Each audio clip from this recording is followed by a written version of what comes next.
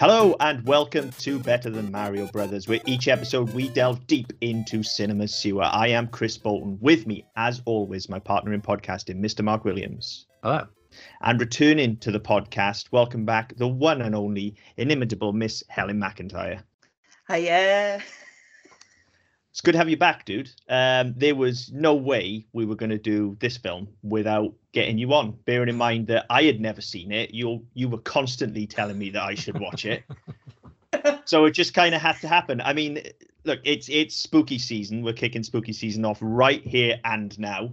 We kind of teased you a little bit last week, listeners. If you listen to our other pods, if you listened to us on SMPD last week, we gave you just the tip, if you like, of our Halloween adventures. But we are going balls deep in blood from here on out for the rest of October. Okay, we're going to kick off what is going to be 3 weeks of vampire-related content for Halloween with 2014's Dracula Untold. Or, as Helen likes to call it, what Gaston did in the war. Makes both films better. Well, it's pretty easy to make this film better, I'll be honest, because it's fucking difficult to make it any worse. Not going to bury the lead. Yeah, not going to bury the lead here, listeners. I kind of didn't know what to expect. Because, like, yeah, you've mentioned a few times, Helen, that, you know, you have to take this with a pinch of salt and you have to meet it on its own terms and know what it is and that kind of thing. And I was all in for doing that. And I still fucking hated it. I don't know what this film is. I don't understand what this is. I don't get it. Neither does the film, though. I mean, that's the whole problem. That's the whole point. I think that was the problem, though, and I think that there was also. I mean, Dracula is as a character of public domain. It can be used in pretty much any form now. So that it's one of those. We want to make this film. We want to make a bit of a sort of the Middle Ages war film, but make it a bit different. So what can we do with it? We could make some sort of creature feature. Fucking, let's do Dracula because everybody knows Dracula. It'll sell itself. The problem with it then is that it's not close enough to anything that we know of Dracula or of any other fucking genre. Right. See, yeah, I totally agree. That's the big problem is I'm going into this looking for like a Dracula origin story, which is what they're promising me. And I'm fine with that if it's like a historically accurate rendition of, you know, this is Vlad Tepes and this is what he did. Right. Fine. What I wasn't expecting is Dracula the superhero, basically, which is what we get. It's Blade without the charm, isn't it? Yeah, he's like Captain Dracula or something. I mean, and even in terms of charm, like in fairness, like Luke Evans is pretty fucking charismatic. Like you've got to try pretty hard to make him dull to watch. Yeah, that's fair. Fucking dull in this. I think. Yeah, one of the issues I think with it is that, like, I think everyone by now knows, like, the background history of Vlad Tepes, like, you know, the actual inspiration for Dracula, and everyone's aware of, like, oh yeah, so he's actually kind of like a bit heroic in Romania because, you know, they had the whole thing with like the Ottomans and, you know, he sort of killed all these people and he scared them off because he was such a massive fucking badass. So I could understand them like thinking, oh, do you know, maybe we'll tap into that to bring it in, you know, a sort of an additional element to the backstory of Dracula, you know, hence the untold part of the name. And on paper, like if you break down the beats of the plot, it doesn't necessarily read bad. It's just the execution, as you said, the bit where he gets his vampire powers, it's like he's fucking Spider-Man or something as he shoots all around the valley and he just, like, you know, he's slamming into rock, like they just can't get it right. Musical number is what that bit needed. It's unironically a Twilight satire, I feel. It's just like somebody's looked at like those scenes in Twilight where they're running around climbing up the trees and stuff like that. And there's even that point about halfway through where for some unknown reason he decides to reveal himself to, it's not Mina, is it? She's Mina later on. What's her character name? Is it Marina? Something Marina. Yeah, like to the point where the second you hear a character name, you go, Marina. oh, okay, so she's going to be reincarnated as Mina. That was no surprise. Spoilers. But there's even that point in the middle where it's almost like it's directly ripped from Twilight, where he wakes up all of a sudden and his silver ring is burning him, and she clocks that, and then he puts his arm in the sunlight and that starts burning. And despite the fact that there appears to only ever have been one other vampire in the history of this world, she instantly knows what it is. And it's almost so like does everybody else. I know, right? And it's almost like that scene in Twilight where you just want him to say, go on, you know what I am, say it. Hang on. This is just Twilight for grown-ups now, but with more blood. And actually, having had to watch Twilight for one of our other shows, I think I even prefer Twilight. That's how damning I feel about this film. Now, normally we would just kind of go through it beat by beat. But there's so little fucking story in this film. I mean, we'll try. Yeah. But I think it's quite difficult. So there's not really a structure you can follow in terms of hitting points. It's just like, oh right, okay, there's just more of the same. Oh fuck, brilliant, more of the same. Yeah. The biggest thing for me is, and the Charles Dance of it all is quite disappointing, because Charles Dance is always amazing. However, no. Now you cannot say that anymore. Now, can you? No, I was going to say. However, that ship has sailed. Yeah. Because I think somebody told him he was playing fucking Gollum and forgot to do the motion capture with him. So you just get this head. I mean, that's actually the most disappointing part of this film for me, because when it starts and the first time you see him emerging from the darkness, they've got that great kind of, it almost looks like it's been ripped from The Exorcist when you see the shots of the demon in The Exorcist, where he's got the pale white face and he's coming out of the pitch black. I thought, oh, okay, I like this creature design. He looks quite feral. This looks quite cool. But that's because you get like a split second of him. Yeah. When we actually get a whole scene with him later on, he looks fucking terrible. Yeah.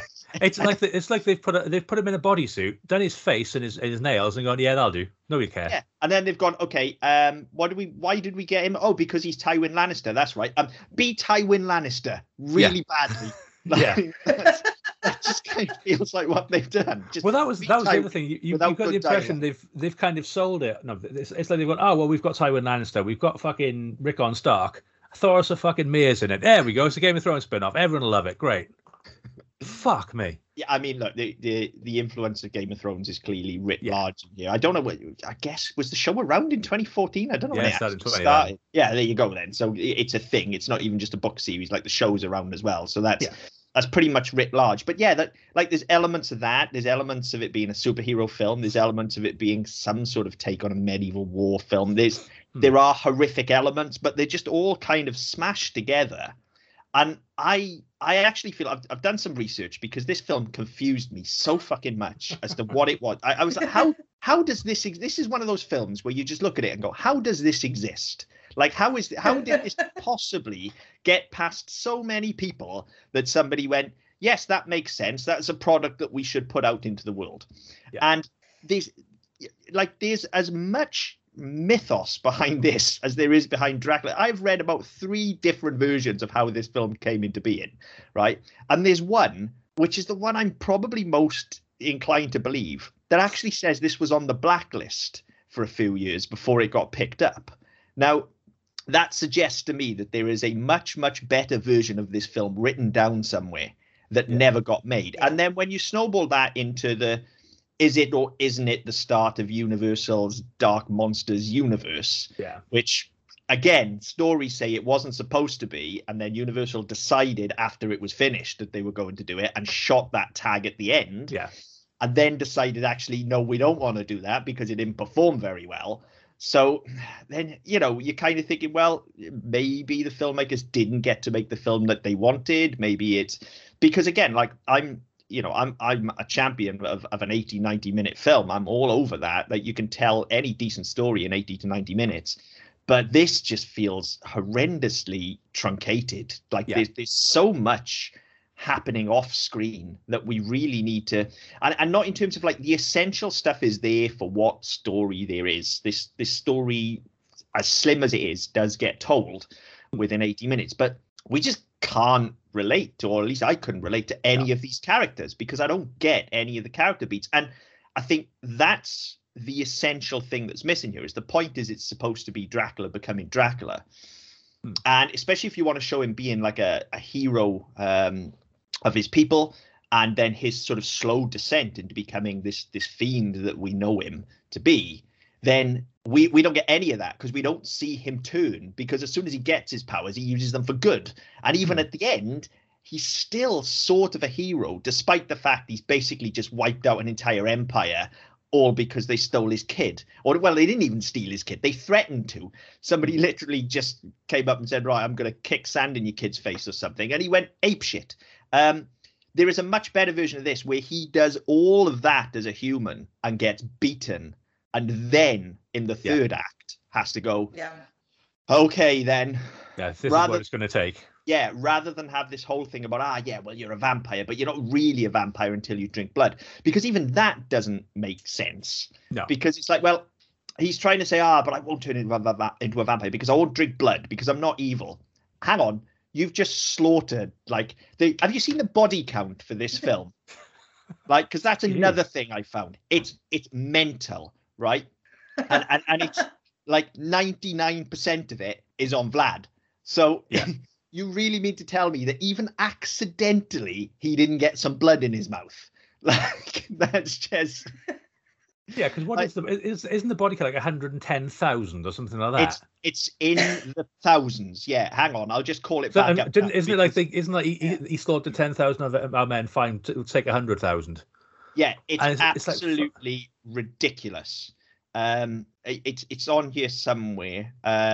Hold on, because I saw it earlier on and I was like, I cannot believe. Right, so the body count's not quite as high as you said, Mark, but this is the on-screen body count. Now, how somebody has counted this, I don't know. You are right, they do mention that there's like so many thousand, but on screen there is a count of 5,687 deaths, of which Vlad is responsible for 5,419 that we know of. That we see. I guess somebody must have freeze framed and like counted one of those garrisons that he just rips apart. Well, to be fair, that'd be more interesting than the fucking film. Yeah, I mean, I actually thought the action sequences, for what it's worth, I think the action sequences are quite good. I think there is some good stuff on screen. I think the production design is quite good as well. It's just that there's no fucking story. What is there is all in the wrong order. The dialogue is appalling. The dialogue is dog.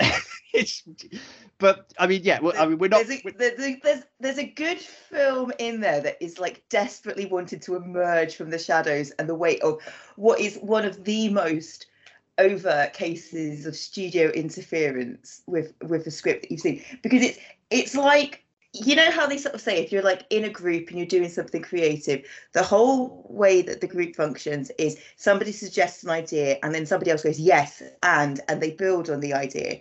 This is that in film form, because nobody said, mate, that's a little bit silly. What about if this happens instead? Like, sometimes you need a strong voice to just say, no, let's do this. Yeah, absolutely. And we see that so much with the stuff that we look at on this pod. I think it's exacerbated as well because it's a character that literally everyone over the age of about 10 knows of. Like, everybody knows something about Dracula. Everybody knows what this character is going to become. So we don't have to get him there in this film. And I appreciate the fact that they clearly did think there was going to be another 2 or 3. So we had time to get him there. But we at least need to see hints of that. The problem is there's not even a hint of any kind of darkness in Vlad at all, aside from the fact he seems to have a sort of penchant for skewering people. Like, other than that, he seems like a pretty stand-up guy and an all right ruler. So I'm just like, well, I don't feel like there's any kind of threat of him actually becoming like essentially a supernatural rapist, which is what Dracula is. Yeah. But there's no even suggestion that he's going to get there. It's just like, well, I need this power to defeat my enemies. Yeah. Because they're threatening my son. So that makes him a superhero, like not a monster, which is just bizarre to me. But I mean, let's try and get into it because there's all sorts of things going to come out of this. I feel like we're already kicking the shit out of this film and we haven't even given it a fair shake yet. So wait, because I've also got a defense of this film. and I would expect no less. That's why you're here. and this is the first time I've seen it. So for all I knew, I was going to come in and defend it as well. Yeah. And you know, there are one or two things I like. It is one or two, but there are one or two things I like. So I mean, for a start, I think the opening's really good. It's really atmospheric. It's well shot, and it gives us all of the historical information we need up front, which is fine, right? Because I got a rough idea about who Vlad Tepes is, but I don't know the actual ins and outs. Now, how accurate this is, I don't know. Like, it might be mostly bullshit, but it gives me everything I need to know about this character. And again, is immediately at odds with the character we meet then, because we're led to believe that he's some vicious warlord that goes around skewering people and basically won the war single-handed. Yeah. And then we meet this really nice family man who doesn't seem to have a bad bone in his body and just wants to protect his people. It's like, that doesn't seem right. Something's at odds here. But yeah, that's okay. But then we get about a minute into the film proper before I'm looking at it going, who the fuck is editing this? Because all of the eye lines are wrong. Yeah. There's a cut every 4 seconds. We literally jump all over the line of action. We're jumping we jump behind Dracula's head at one point. I don't even know who thought it was a good idea to shoot behind his head. What are you showing us? I don't understand. No, I mean, I've said this quite a lot on the show. That's the type of thing I don't tend to pick up on. But even I was going, hang on, what the fuck is where are we going now? What? Who's doing that? It's like there's like a fucking monkey hitting a live action button, going that camera. I want to know what the fuck is going on. Yeah, you're right. It's monkeys with typewriters, isn't it? They've shot too much, and he's got, it'll go together. Don't worry about it. It's either that or the editor was off his meds. I don't know, but something is clearly wrong. Yeah, with the that's not consistent though. That's the problem. Is that it doesn't happen all the way through. I've got to be honest. Other than this first scene, I didn't really notice it again after that. No, but this first scene, there were a couple later on which I thought they lingered a bit, possibly half a second or so too long in a shot. But they certainly didn't have the frenetic jumping around we get in the first scene. I don't even mind that if we stay a bit too long and you give a shot room to breathe. I don't mind that so much. But there's just jumping all over the place, especially when you're jumping over the line and no one's eye line matches. Yeah, I was just like, what the fuck? Who's talking to who? What's going on? Where are we? I don't understand. I just don't understand. Where's my guy in the cast with the squinty eye that's going to make this all better? Exactly, right? And then as if to double down on that, bearing in mind the last time we were all together talking about a film, it was In the Name of the King. I then immediately thought one of the same things that I thought in the name of at the point we were watching The Name of the King again. And this must clearly be my issue. This is an issue I wasn't aware I had until we watched In the Name of the King, and now this. But I clearly have an issue with the historical accuracy of facial hair. Because, again, the male grooming on offer is exceptional. I mean, it's no wonder they're fighting with the Turks, because they've probably kidnapped all the fucking barbers. Because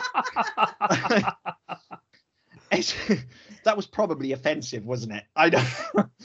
We're like 3 years into the show. It's fine. People know us by now. People know what to expect from me by now. We're not number 4 in Turkey anyway, are we? So who cares? Well, we might be after this. Who knows? We might be. Yeah. The amount of times I'm going to say Turkey in this podcast, we probably are. But yeah, again, the exceptional male grooming. It's like, look, it's fine. I get it, but I don't think we had fades back then. Just saying. Actually talking about the grooming, the one thing that did strike me with Dominic Cooper, because of all the fake tan as well, you could see the edges of the hair. It reminded me of the animation in Small Soldiers. Yeah. The really severe hair. We're probably jumping over a little bit, but you've just mentioned Dominic Cooper. So let's get into that now, because this is part of a wider discussion that we need to have. What is up with the accents in this film? And why are some people doing them and some aren't? And why? Because some people can, some can't, and nobody gave a fuck. I mean, nobody speaks in their native tongue, I don't think. At least I didn't clock anything. There are some exchanges in what is presumably some sort of medieval Turkish when they come to Transylvania and they say they're going to have the extra 1,000 boys and all the rest of it. So you do get a little bit there. Now, yeah, there are, but that's Dracula talking in front of his family as well, isn't it? So I kind of. But also the Turks talking to him and that sort of stuff. So you do get it there. The bit that fucked me off with that is that. I had it through iTunes, and there's a bit of an issue with some iTunes properties. I think it's I can't remember who it is. I think there's one studio that does it, but they don't automatically put the captions on for the other language bit. So I had to go back turn the subtitles on, and then turn them off again. Amazing. So that wasn't annoying at all. But luckily, again, it only happened for like 2 minutes. The rest of the film didn't bother. No, the rest of the film, they're just talking in whatever random accent they feel like talking in. But yeah, you're right. There is a scene where they're talking about the boys and stuff. But I don't think that bothered me so much because it made a bit of narrative sense. Because it was like he was talking shop in front of his family, basically, in this stuff that he doesn't want his wife and child to hear. So I was like, okay, well, he's speaking in a language that he's fluent in because he was kind of brought up there, but they're not. Yeah. So maybe that was me reaching as well. No, that was fine. And I mean, that scene as well, so it does have a bit of function because you have the Chekhov's box of coins. Yeah. Or well, yeah. Well, so anyway, that was useful there as well. Who knew Dracula had a kryptonite, Well, yeah. But this is a Superman tale, so we may as well go the whole hog. So then they go to the mountain, right? And we get very little actual explanation other than that's a mountain with a bad thing in it. So let's go and have a look, right? Now, at this point, this is the first point the film really grabs me, though. I fucking love that shot of the vampire initially coming out of the darkness and running away from the cave, and I'm starting to think, all right, this is going to be fair enough. I'm going to be all right with this. However, I am also expecting that now this is probably the first and last time we're seeing that vampire until like the final 20 minutes of the film. That's how I'm seeing this going. This is the idealized version of this film that I'm building in my head. Like, he's been there, he's been scared, he knows there's something in the mountain that he doesn't understand. And when he's at death's door, it's going to occur to him that actually there's something I can go and unleash from that mountain. And then that's going to, right. That is, of course, not what we're going to get. But that's where I'm thinking it's going. And my hopes are slightly raised at this point, which is on me. That was my mistake. I should have known better. Because, I mean, I did know going in, despite the fact that I was expecting some sort of entertainment value out of it, and despite the fact it's vampires, and I've got a soft spot for anything with vampires in, I did know that this was absolutely panned pretty much universally. So I should have expected no less, really. But, that's where I was. And then, my next note, actually, in all in capital letters, just because we've just talked about accents, the worst of the worst. We mentioned Dominic Cooper, but the worst of the worst, and thankfully he's not in this film much. Paul Kaye needs shooting like that. What the he's actually pretty good at accents normally, but fuck? Like, he's chewing this accent. It's absolutely disgraceful. That's the first point where I go, these accents are bad. This is offensively bad, in fact. Not great. And it's at this point then I'm starting to. It's at the point where he first had the conversation with Paul Kaye, and we get a lot of the exposition laid out to us immediately. Like, this is what's in the mountain. Yeah. This is what it is. I'm already thinking, okay, well, I can flush my hopes of 30 seconds ago down the toilet. And I'm starting to think like that. And I'll stand by this as well. For everything I'm going to pile on this film now, I think it has not been helped by the fact that the last two things I've watched before it have been Midnight Mass, of which I will not give spoilers, and Gargoyles for SMPD, both of which are quite thematically similar to this. Both in terms of being monster stories, essentially. I'm not going to give any spoilers, but I'm starting to think, okay, this film is not going to get a fair shake here because it's just never going to stand up to those two. But there are thematically similar elements, and they're being laid out to a certain. I don't think it's not really a spoiler to say that there is also a bit with a cave and something inside of the cave that appears in Midnight Mass, and that is much better. Yeah, but even then, again, be careful about spoilers. But as I talk about what I wanted from this film and how I wanted this character study of Dracula to go, it's like, I've just watched Midnight Mass, and that's as much as I'll say about that. Because as a character study goes, that's exactly what this should have been. Just obviously not about Dracula, but same principle. And it's at this point as well that I start to realize actually the dialogue in this film is going to be appalling because this exposition that's being given to us.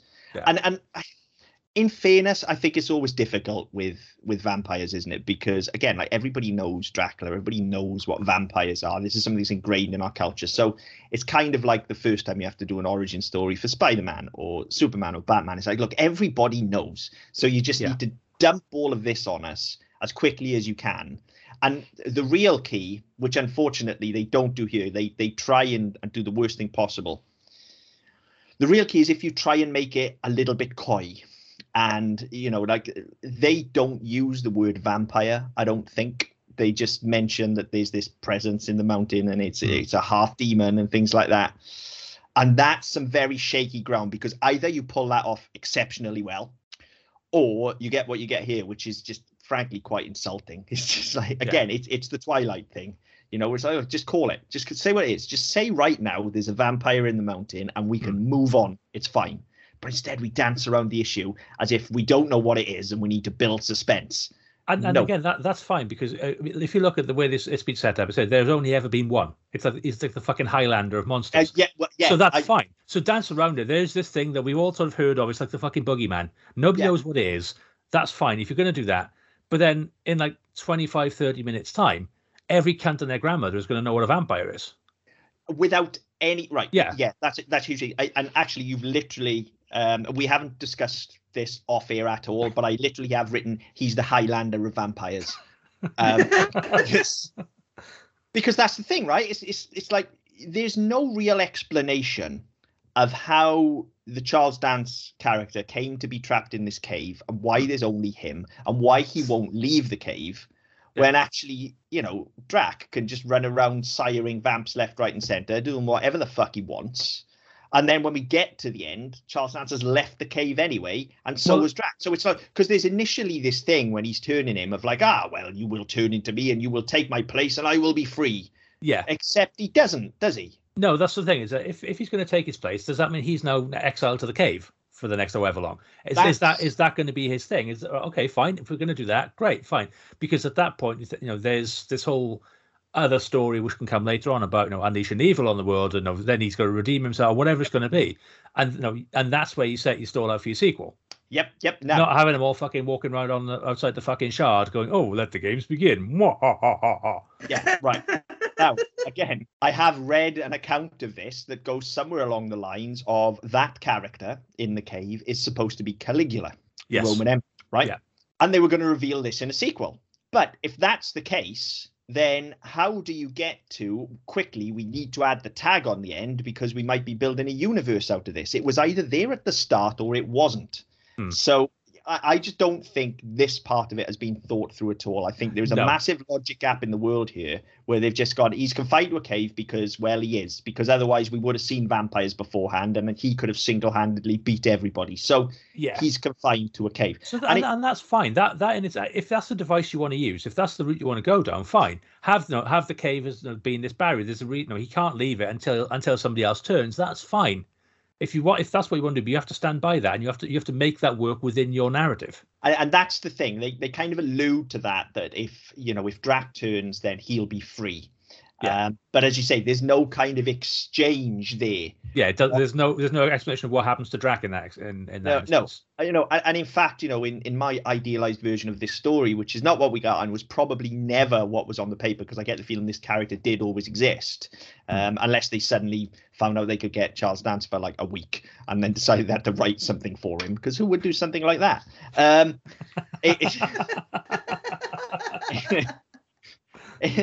In my idealized version of this is actually you don't have this previous vampire at all, because the whole point of Dracula, right, is he's the Prince of Darkness. He's the first, essentially. He's the one.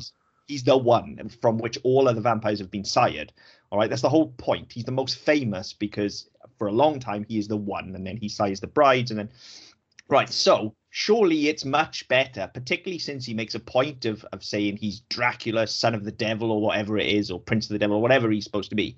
Surely it's better if he gets to his absolute darkest point and then, apropos of nothing, out of nowhere, he just all of a sudden just prays and the devil shows up. And it's like, well, I'll offer you a devil's bargain. And then he becomes the monster. And there's no, but you might have to drink somebody's blood. It's like, no, I will give you the power to save your son and defeat your enemies. But this is the cost. Yeah, you are going to be a blood-sucking fiend for the rest of your life. This is the cost. You know, a demon is going to set up shop in your body and you are going to suck blood. Like, that's much more interesting because we get to put the character all the way through the ringer and we get to know Drac first and we get to see his humanity being broken. Yeah. We get to see his spirit crushed. Yeah, you get to see the last resort. Yeah, that's what you need. Yeah, you understand how he becomes this reclusive figure in a dusty old castle in Transylvania, shut away from everybody and slightly mad because he's been broken. And we don't take him there because it's as simple as, well, there's a fucking magic creature up in the mountain. If I go and see him, he'll give me superpowers. It's fine, you know. Yeah, very, very, very poorly handled, all the stuff with Charles Dance. Yeah, which, as I said, no, that I've never come out with something go, Charles Dance was fucking awful. Until now. Yeah, he's terrible in this. And he's not the only one either, because like we get our first real battle scene here as well. And it's really, really good. It's Drac sort of defending his family and stuff. But then we immediately get a scene between him and Mina, and she just capsizes the film again immediately because like she's fucking god awful. There's not a word utters her mouth that I believe in this entire film. And I hate being this harsh on people unless they deserve it. And I'm sorry, but she does. She's god awful in this film. Absolutely atrocious. Yeah. I feel really bad saying that, but she is. I think it's fair to say that the dialogue didn't help, and neither did the director. No, but see, you say that, but then they immediately manage to swing it back around again. Like Luke Evans just snaps into position and carries this scene, pulls it straight back around right away with a simple line as looking at the kid and going, "Run to your mother," and then kicking the shit out of everyone. And that's fine. The problem is, I said Luke Evans carries this film because no motherfucker does. No. Everybody else is dead weight, and I think that's the problem, especially when you look at you look at Marina, you look at even Charles Dance. Nobody knows what the fuck they're doing. No, nobody's got a fucking clue what the hell this is supposed to be. I don't think even Luke Evans knows what the fuck this is supposed to be. But at least he's got enough about him to carry it through regardless. He's playing a character. There is a through line with this character. The problem is the through line is he is a hero, and he's taking the hero's journey, and it should be the complete antithesis of that. It needs to fall from grace, not ascend to grace, because there is no version of Dracula that you can't paint this in any other way other than making Dracula a monster. He is monstrous as a character, and not in the way that we've talked about so much, you know, with my love of monsters and monster movies. He's not Frankenstein or the creature from the Black Lagoon or even the Invisible Man. He's not misunderstood. He's not outside of society. He's a fucking monster. He is monstrous. He is the other that we're afraid of. And so you have to get him there. You can never feel sorry for Dracula. That's the point. That's why he's so romanticized, because he's unobtainable. He's different to us, and it has to get there. You know, like the best version I can think of that gets even close to that is probably the Netflix Castlevania, where they do very well to humanize Dracula, but he's still a fucking vicious killer and a monster. It's just that he starts there and then they give us the backstory. So then we kind of understand how he's been driven to this point. And again, it's soaked in tragedy, you know, and yes, he's been wronged, but because he's been wronged, he is wrathful. He's not heroic. And that's where this needs to go. There is just no other way to do this. Dracula cannot be a hero. He just can't. At least not Dracula as we know him. If you want to paint this as a completely different thing, and you can still call the character Dracula, of course you can. But then don't try and say like this is the untold story behind one of the greatest villains of all, because it's not. Then it's something entirely different. Then it's fucking Dracula, last son of Krypton, all right, which is basically what this is anyway. So just that's a bigger problem though that you get with. This is the problem though that you get with vampires, with the exception of Midnight Mass. We'll just put that there.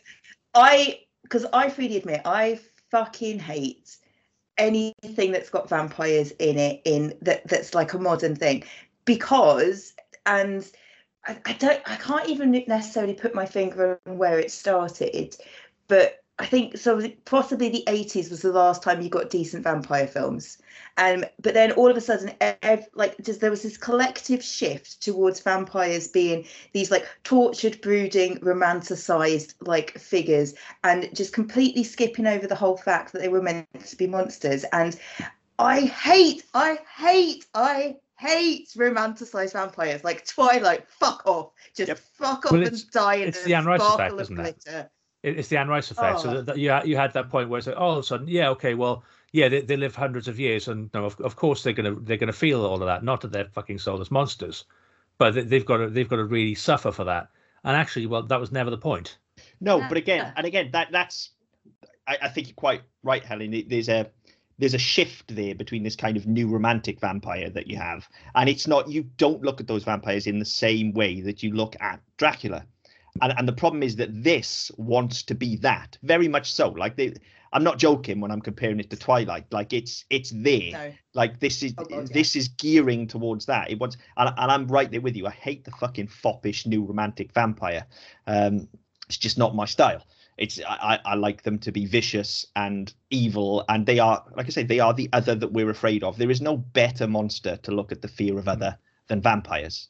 And because they apply to so many cultures as well. Like in the 80s, yes, we had homosexuality and the AIDS culture and things like that you could apply to it. And then when we did get some good vampire films in the 90s, then you had racism and everything like that you could apply to it. And I bet my bottom dollar we're sure as shit going to see a resurgence in them now with pandemic stories. It's bound to happen. We're maybe starting to see that already. So that's the thing. That fear of vampires is ingrained in us, and so to take that and spin them and make them these brooding anti-heroes, that's never sat right with me either, with the exception, of course, of Angel. But that's a different thing altogether again, because he just happens to be a vampire in the same way that Blade happens to be half vampire. It's just like, it's a totally different kind of character. This is selling itself as being like a classic, like this is Dracula, and it's fucking not at all. And that's a huge issue. I think that's a big thing that I can't get past, because that's not what I wanted from this film. I wanted to see a mortal man descend into madness and just become monstrous. He needs to be monstrous before he even goes to see Charles Dance, or before he makes, in my idealized version, a deal with the devil. Like, he has to have got there. He has to already be a monster, and then this is just the icing on the cake, because that needs to come from within, not from this supernatural entity that's bloodthirsty. That's the difference between Dracula and Edward Cullen, for instance, is they both have a bloodlust. It's just one doesn't give a fuck. One's a rapist, one just wants to cuddle you. That's the difference. Like, you know. Anyway, back on track. So actually, my next note does say, like, literally that I feel like we need to put Vlad through the ringer more, because already now he's had this scene where they come to take his son, and they're like, yeah, we want 1,000 more and your son, and then he kicks the shit out of him. And then, even though he's just kicked the shit out of him, and even though he's the most feared warrior in the land, and they should all be terrified of him anyway, and his people will all follow him because he's the most feared warrior in the land, he still goes, I think it's time to go and offer myself to Charles Dance, because I need superpowers now. No, you don't. You single-handedly just defeated like 4 or 5 guys. Yeah. And you've got a sizable-ish army behind you. Like, at least put up a fight, mate. Yeah. Like, he's just thrown in the towel immediately. He's just got like, I know what I need. I need to be a vampire. So I'm going to go and see Charles Dance. And then this is where, like, it totally, it's gone from, like, when I saw that Exorcist shot of him coming out of the darkness, oh, he looks really cool. As soon as you see him in the light, it's like, when you get Treehouse of Horror and sometimes they do Mr. Burns up as Gary Oldman's Dracula. That's what he looks like. It looks that bad. It's fucking terrible. It's just Charles Dance in a load of white makeup in it, basically. Yeah. It's clearly like he couldn't be asked. He just went like, put some white makeup on me and some fangs, that'll do. Yeah. And then he is sleepwalking through this entire, like, he's taking a paycheck here. He doesn't give a fuck. Like, he just does not care about this at all. It's fucking terrible. And when you think it can't get any worse, you get that horrible CGI tongue come out. Yeah. And fucking lick his face. Like something out of Resident Evil. Like, I've forgotten about that. Fucking gross. Absolutely gross. Like it. But again, I mean, even with that, it's the same as everything else. It's been done for effect. There's no reason for it. They don't need it. No. So there's no purpose whatsoever. No, none whatsoever. And if you do want to do that, it would have been much more effective to have Charles Dance actually licking Luke Evans' face, just with his regular tongue. You can maybe fork it if you want, put a little prosthetic, but to have this fucking Gene Simmons fucking tongue come out and just lick his face, like, there's no need of that. Like, and again, it's more, it adds, it's supposed to be sort of otherworldly, natural, threatening, all the rest of it. If anything, if they did have Charles Dance doing it and put a prosthetic on or whatever else, but if he's in that fucking close to do it himself, that's a lot more fucking scary than having this fucking 9-inch gap between them. And they go, oh yeah, we just got them. Yeah, that's the thing. That's more threatening because he's invading his personal space as well. He's like, and at this point, we know what he is. He's that close to him. There's always a threat. He's going to fucking rip his throat out anyway. Exactly. That's you get far more tension through having him lean in and actually lick his face and baring his fangs but whatever, because we probably had money to spend on CGI, so let's make it CGI tongue.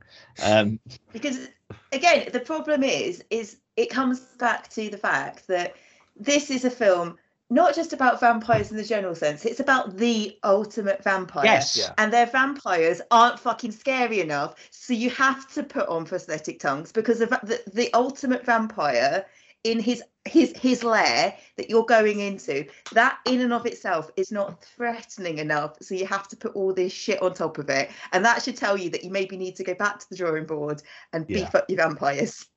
Absolutely and all you really need to do is beef them up and just don't give them to us in the first fucking 15 to 20 minutes of the film. Again, just build the lore around this before, like, don't even have him go and see him in the opening if you don't want. Just build the lore about it. Like, there are these legendary fucking creatures that live up in the hills that, legend has it only come out at night and they eat the fucking cattle or whatever you want. Just but build them. Yeah. So that, again, it's something you have to go looking for, and then we've already built this image of him up in our mind. We're terrified of him before we even see him, and then Charles Dance can ham it up all he wants. Yeah. But I mean, for me, it was the Cloverfield problem that if you go back to Cloverfield, the first act and a half, you don't see anything. It's all implied, and it's really fucking atmospheric. As soon as you see the bloody thing, it's like, is that it? Yeah, and I don't know whether that's us because we're conditioned now as viewers to expect bigger and bolder and better all the time. And I don't think that's the case. I think actually, as a viewer, you kind of want to be intrigued more. But it's just, we're at a stage now where these things don't shock us anymore. So why show it? You get far more out of it by alluding to it and then smacking us over the head with it when we don't expect it. Yeah, and we seem to, as a culture, we seem to be after, and I blame the late 90s and early 80s horror films for this, and when we had the emergence of CGI, now it does seem to be about just putting it on Front Street and showing us the goriest, most ridiculous thing that you can, a la things like Saw, whereas actually, the craft of horror and the craft of fear is all in about what we're not seeing. It's all about what we're taking to this, and that's why character has to drive this and not the monsters. The horror needs to come from, fucking hell, he's just butchered 5,000 people as a man. Yeah. What's he going to do when he becomes a vampire and you can't kill him? That's where the horror comes into it. And the things that he has to do. He has to be wrestling with this moral quandary of like, look, these are people that he was raised as a brother to, and now he has to turn on them. But they're not interested in any of that. It's just like, how many bats can we fit on screen? How much blood can we get? How many people can we put on pikes? Yeah. Like, and that's the other thing, right? They don't fully explain the rules of vampirism in this world. Again, I think they just assume that we all know what they are. And I have a particular bee in my bonnet about this because, yes, we do all know what they are, but they have been revised many, many, many, many, many times over the years. And it depends how classic you go in as to whether you're talking about silver, whether you're talking about running water, whether you're getting more postmodern and you're talking about stuff like garlic and all that sort of shit as well. But we need to understand what the rules are. Yeah. Now, this is Dracula. This is the ultimate vampire, from which, again, the stake through the heart originates from the fact that Dracula is based on Vlad Tepes, who put people on stakes. Okay? So... It wasn't through their hearts, though. No, I know, but that's what I'm saying. But how are we explaining the rules of vampirism in this world, then, and what it becomes if Vlad Tepes isn't the first vampire? Because then putting them on a stake means nothing, because it's Vlad that's coined that. So...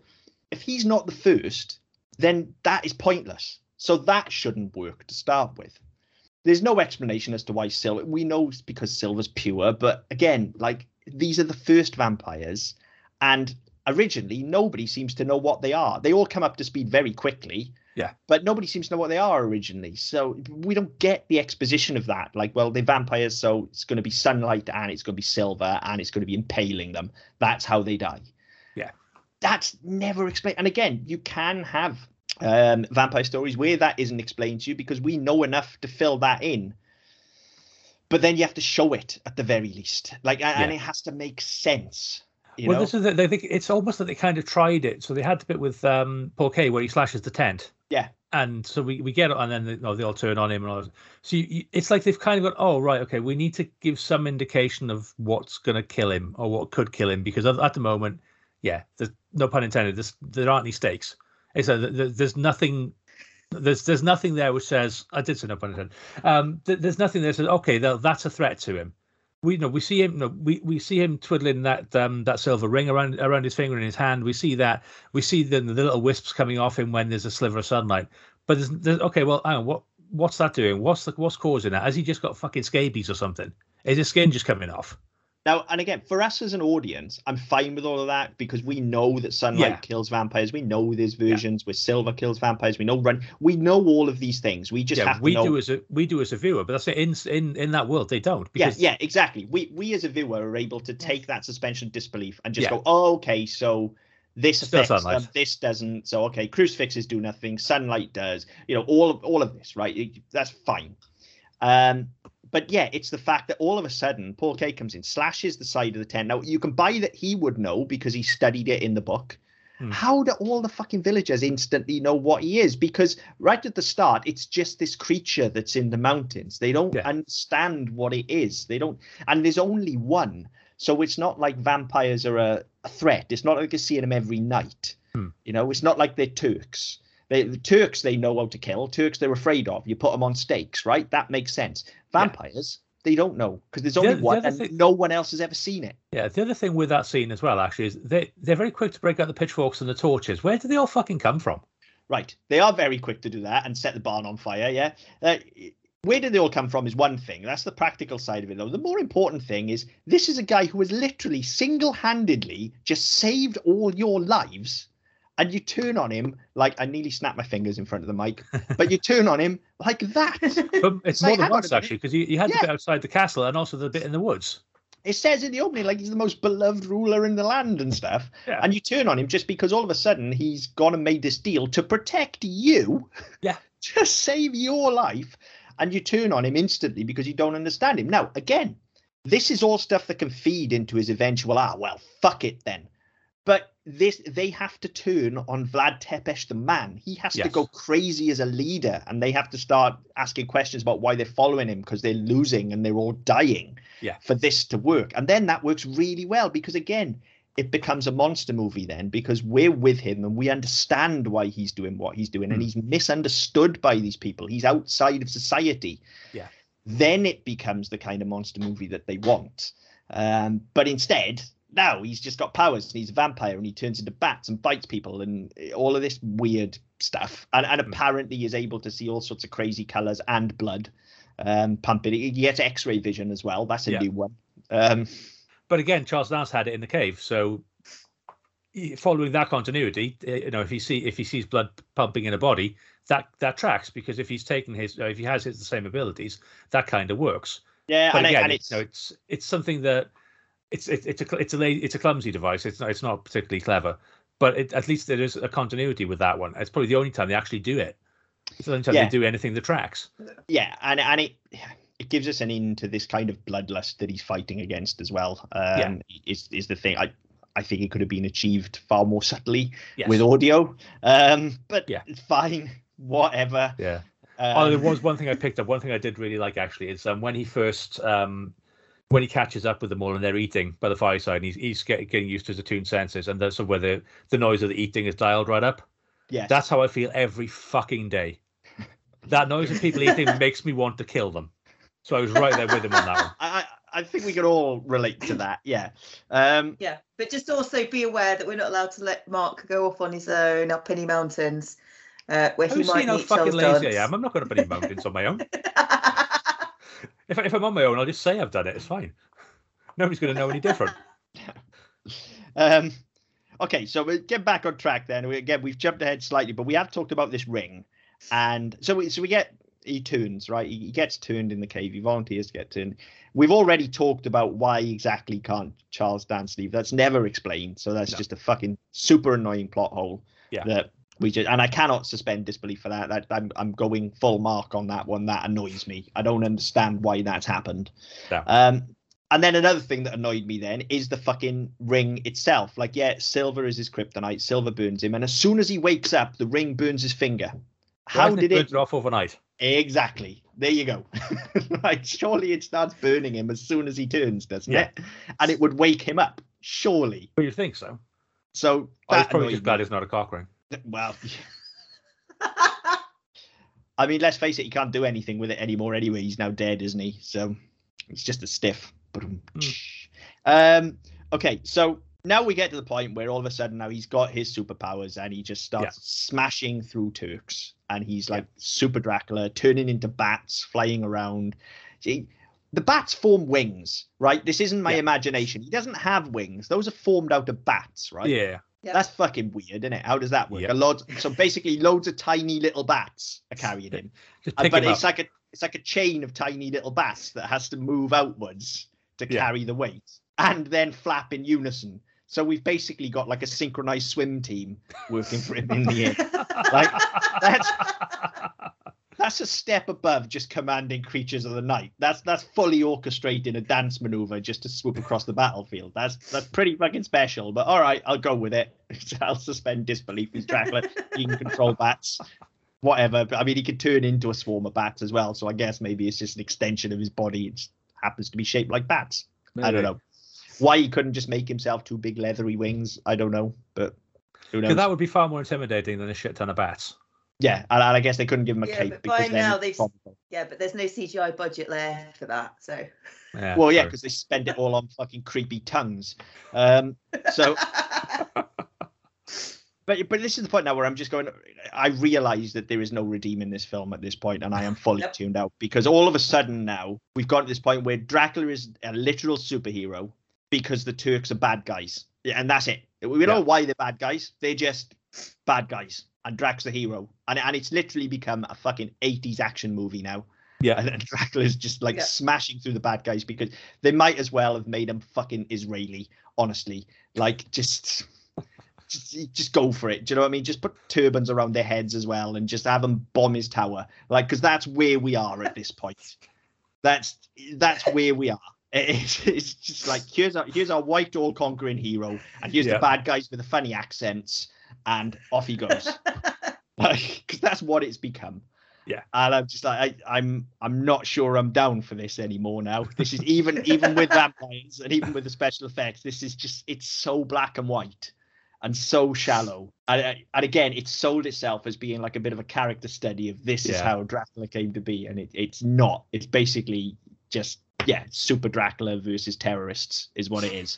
I mean, that's what they should have called it. If they called it that, it'd still be shit, but at least you know where you were getting. If they called it Super Dracula versus terrorists, I would have lowered my expectations. Yeah. But they called it Dracula Untold. And as I said to my sister when we left the cinema, because I didn't just see this in the cinema, I saw this in the fucking West End of London. So I paid maximum price for a cinema ticket for this. And as I said on our way out, when there was a bunch of us that were in there, and there was one person in there that didn't speak any English. So the whole time that we were watching the film, his girlfriend was trying to translate what was happening on screen, and he was getting increasingly confused. And I can tell you, Chris, he'd lost the plot before this point in the film. Like, you need to go back about another 20 minutes. That was the point where the two of them had more or less given up on trying to explain what was happening to someone that was just like, what the fuck is this? And they just, by this stage, like collectively as a group in the cinema, we'd all just realised this film makes no fucking sense. Just accept it and move on. But as I said, on the way out of the cinema to the sister, I was just like, well, I've never heard that story of Dracula before. So at least it's, I've got what he promised me on the poster. It's a Ron Seal film. That's what it says on the tin. It's a Ron Seal film. Like, I do judge films on a Ron Seal rating, and it did like score quite highly on the Ron Seal rating. I mean, the thing is, like, I'm actually down for like the whole Dracula as a one-man army thing. It's fine. Like, I'm down for even, you know, an army of superhero monsters or whatever. It's fine as long as you commit to that, and that's what this film is. Like, that's fine. But, you know, again, you watch it, like, he's just smashing through all of these Turks and stuff, and he's basically showboating while the entire city is under siege. The city's under siege, and he just goes wading through them, flick-flacking around, turning into bats, and it's like, hang on, defend your walls first, stop more people dying, then go and kick the shit out of the people at the back. Right now, you need to be... And like, again, remember... He's a general and stuff. He's commanded armies. He should know this. He shouldn't just be wading in at the back. Or if that is what he's going to do, and he can fly, just fly straight to the commander. Well, this is the stupid thing, because he approaches from behind the Turk army anyway. When he's flying back from Broken Tooth Mountain, or what the fuck it's called, he approaches from behind. So why doesn't he just take out the fucking cannons while he's there? Take out the threat to the castle, then go to the... either pick him off from the back, or then go over the top and bring his forces out. Exactly. So, no, like, completely nonsensical. Again, another massive plot hole. And you know, I'm normally pretty good with suspension of disbelief, especially the shit we watch on this show. Like, I am really good at suspending disbelief. Mark, not so much, but I'm pretty good. This is just a bridge too far for me, you know. I think the problem I have with this one is that most of the shit we watch is really low budget. Certainly we look at things like Killer Sofa, which are proper indie, and you know there's good intention there. They spent $70 million on this fucking movie. I mean, I'm just going to say now, this isn't even fit to be mentioned in the same sentence as Killer Sofa. Absolutely not. Like, but I mean, nowhere near as good as that had a budget of a sofa. Yeah, this had $70 million. It had a budget of a sofa and said everything this wants to say much better. Yeah, it's just fucking. It's insulting. And no, and you think, well, you see people, like the Killer Sofa guys going, you know what, fuck it, we're just going to put a film out. We'll pay for it ourselves. It'll look a bit bollocks because we haven't got the money for CGI bats and shit like that. But we'll tell a story. This one, they've just gone, right, we're just going to throw as much money as we can in to make it look really atmospheric, try and make it look good, make it sound good. And because the execution is so fucking poor, you think, how many infinitely better films could they have made with that $70 million? I mean, I'll take one decent one. You don't need to make a million infinitely better ones. But I mean, you know, continuing on that thread then of massive, and this isn't even a plot hole. This is me just now. I'm so far out of this film now that I'm just seeing everything, and we get to the point where Paul Kaye comes back now, and so Luke Evans is he's gone and killed all these people, and then he's woken up, and whatever her name is that sounds like Mina, I keep forgetting. Marina. She's Mina. I can't call her anything else. She was obviously Mina from day one, right? He's woken up. She's noticed the ring is burning him, and he's shown her as well that the sunlight's going to burn him. Yeah. So that should be enough, you know. But no, that's not enough. Paul Kaye's got to come in like the town fucking lunatic. And again, he could have just gone up to her and went, oh yeah, by the way, he's a vampire. I think we need to help him because I was friends with him about half hour ago. Yeah. And I'm just going to turn my back on him immediately now because he's a creature of the night. He could have just said that. He could have just got in and said, actually, I'm a bit concerned about him. You know, I think you need to watch him because he's got 3 days. No, instead he comes in, slits a fucking massive hole in the tent, starts ranting and raving. So instead of just having a conversation, he's now ruined a perfectly good tent and fucking burned himself. Like, why?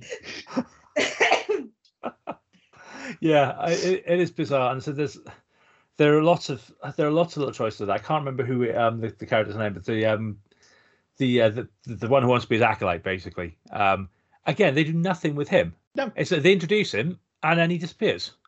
Yeah, well, there's all sorts of crazy shit like that. There's loads of stuff. That's it. None of it tracks. None of it makes any sense within the quote unquote narrative. No, because the point is, though, you haven't actually got, with the exception of Dracula himself, you haven't actually got any characters in here. Like that, nobody's actually like fully developed with a personality, with understandable motivations that are driving their actions. They are literally just functions. They are functional things to move the narrative and to give Luke Evans something to react off of. But they're not a character. They are just cogs in a narrative that are just acting out of convenience, and there is absolutely nothing guiding the motivations for their actions, where they're coming from in the scenes, why they're acting one way in the scene, and then 10 minutes later they completely reverse course and it's completely unmotivated. None of that flies at all, because they are literally just there to keep this huge big machine grinding forwards. Yeah, you're dead right, and that's the real shame about it, because I feel like actually somewhere in this, at its core, when this started, someone somewhere had a concept, right? And I feel that core concept started with a sort of a character study. I feel like this wants to be a character study of Dracula. That's what the core concept was. And then somehow it grew and grew and grew, and now it's just too concerned with the fighty. You know, there's nobody gives a shit. Nobody's got any real tangible motivation to say there's no actual threat involved whatsoever. There's no real tangible threat, because as soon as he's got superpowers, he's just massacring the Turks. Like he's unstoppable. He is literally Superman. He is unstoppable. Yeah. Right. So the much better film, as I said many times now, is for him to just first have his downfall and then turn into the vampire. That gives you threat. That gives you, and again, you are concerned about his motivation, and the threat comes from within himself. So it doesn't matter if everybody else is just functional, because it's all about our central character, and we're spending all of our time with him, and we need to see the world through his eyes, and we don't get that at all. It's just fighting. It's just 80 minutes of fighting. Well, I mean that's the concern, is that it's 80 minutes of not developing the character at the expense of fighting. But the fights are actually, they're not that consequential either. We seem to move from one to the next quite quickly, but we don't feel any fallout of that. And I think, I mean, we talk quite often about the length of films and how hitting your sort of 85, 90 minutes is that's so your peak time. But actually, with this, because of the way they've done it, there's so much nothing in between it. To build it up, you go fight, bit of nothing, bit more fighting, and it's done. And actually, there's not enough story or enough fighting to see it through. It's like they've half-assed on both and just got the worst possible product they could have. Yeah, completely. I fight, as you say. And then talking about character motivations, this is the point. Sorry, I jumped the gun earlier. So they do split this scene slightly. So first of all, he reveals himself to Mina, and then we get another bit of bollocks with another fight, and then is where Paul Craig comes in. The villagers all decided they're going to turn on him, and the tent starts on fire and stuff. Yeah. And you're like, look, okay, guys, like, yes, he's a monster, and you know he's a monster now, even though you're just taking one guy's word for it, despite the fact he has now saved your lives twice and should be your hero. You're going to take the fucking word of this raving madman. All right.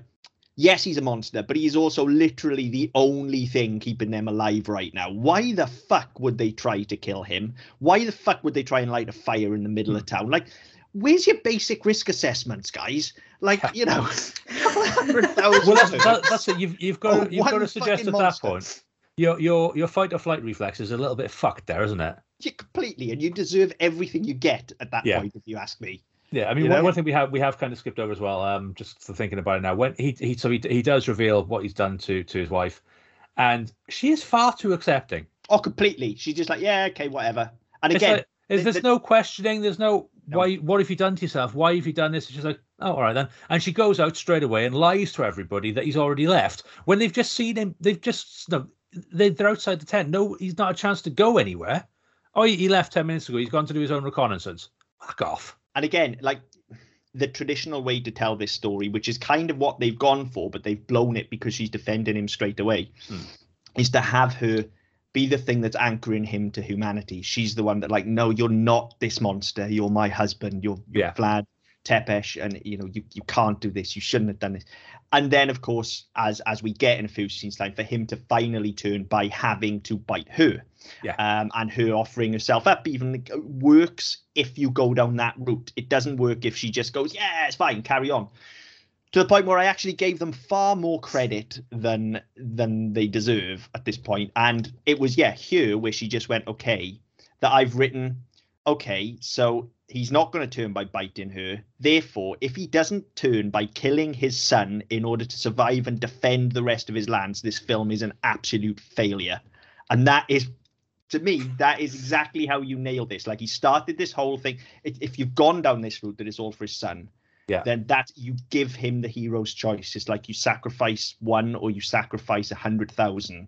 And he has to Jon Snow it. He has to be like, no, I have to be the bigger man. I have to go for the greater good.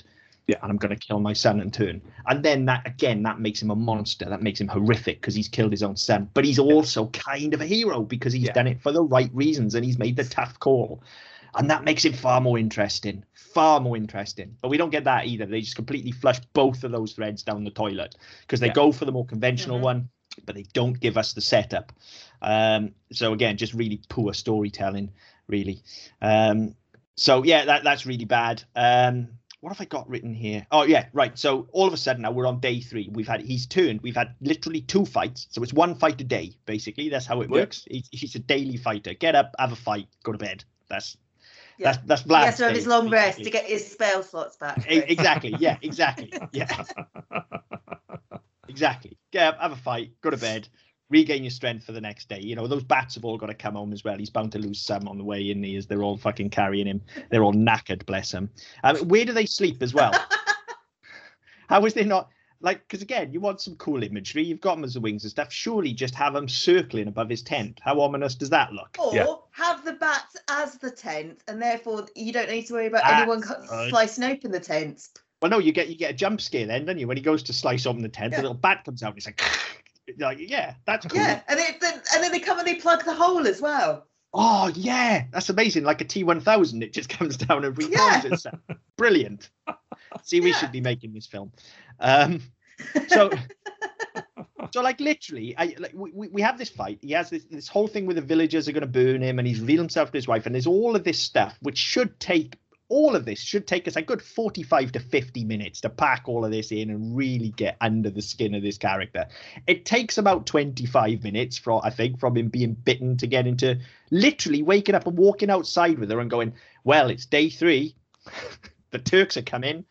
It's like, right. Okay, so let's get this straight. What you've basically told us here is you woke up one day and went, I'm going to go and get turned into a vampire so I can kill the Turks. You've got 3 days then to plan how you're going to kill the Turks. So you fuck around for 2 of them. And then on day 3, you go, oh, I better kill some Turks. What am I going to do? I clearly haven't killed enough. I need a plan. Surely you have a plan before you go to the vampire and get yourself turned, don't you? Like, well, surely. As we said earlier on, surely you have a plan. The plan goes awry. Everybody fucking dies.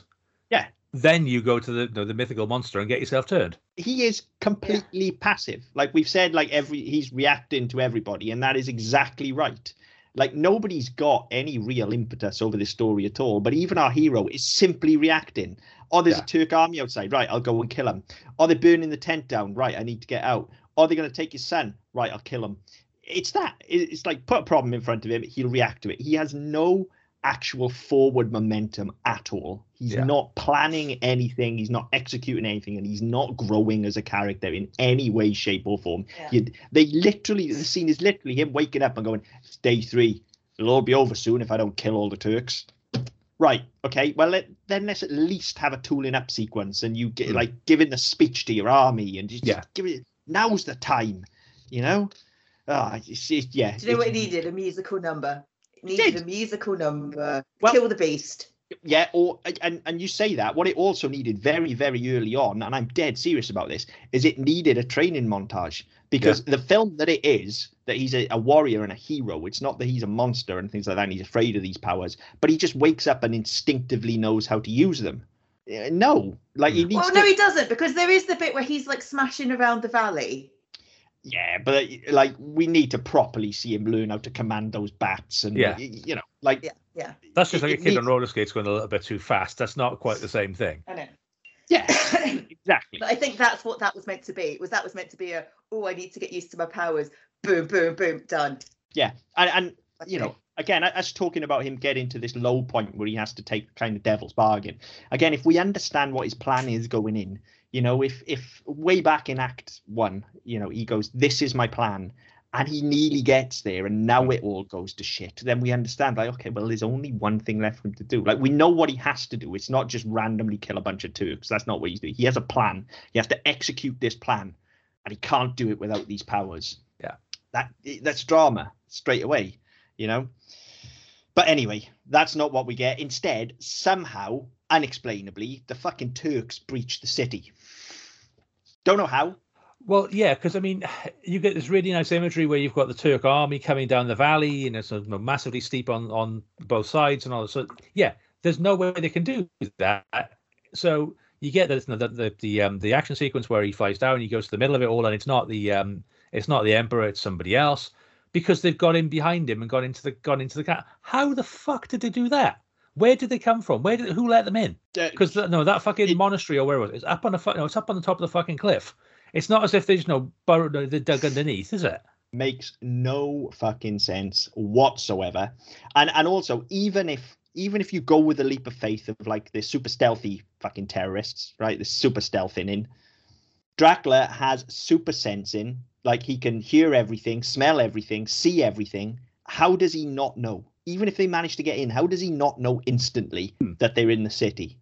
Like, it makes no fucking sense. They pick and choose the rules of this world to suit. Yeah. And that's really fucking annoying. There is nothing more annoying than that. Like, choose your rules and stick to them, you know? And if you're going to break them, then have a reason for breaking them. Yeah, that's it. I mean, and understand that you've broken it as well. Yes. Yeah, completely. Yeah.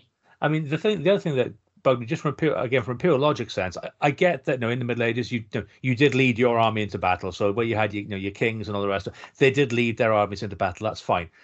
Accept that. What I won't accept is when you're doing a scouting party of 3 infiltrating a castle, you send the fucking emperor in. Yeah, it doesn't make sense, does it? But again, that just leaves you wide open to getting captured, butt fucked, and thrown off a cliff. I mean, again, he's purely there now for story reasons. That's it. You know, he's there for story reasons. He's there now for the same reason that Dracula wasn't able to just fly over and kill him at the start, because story. Otherwise, you got no film of you. Well, that might be preferable. Well, yeah, maybe. But but this is the point. We've sort of talked about it all the way through already. But this is the point now where the Turks have breached the walls and everything is lost. This is the point where he takes the deal where they breach the walls. Marina dies. Look at that. I got a name right. This is where her death has to be the thing that pushes him over the edge. Yeah. Like, I've lost, I've lost her. And if I don't take this deal, I'm going to lose my son. This is the thing that needs to push him over the edge. Well, yeah, because that's exactly where they are. She's dead. They've taken the boy. He's all is lost. Literally all is lost. Yeah. But because we've already done the bargaining bit much too early on, they've got nowhere to go. So now they kind of go, oh, right, okay, well, even though I can kill them all myself anyway, fuck it, I'll turn some more people. I'll make some more vampires.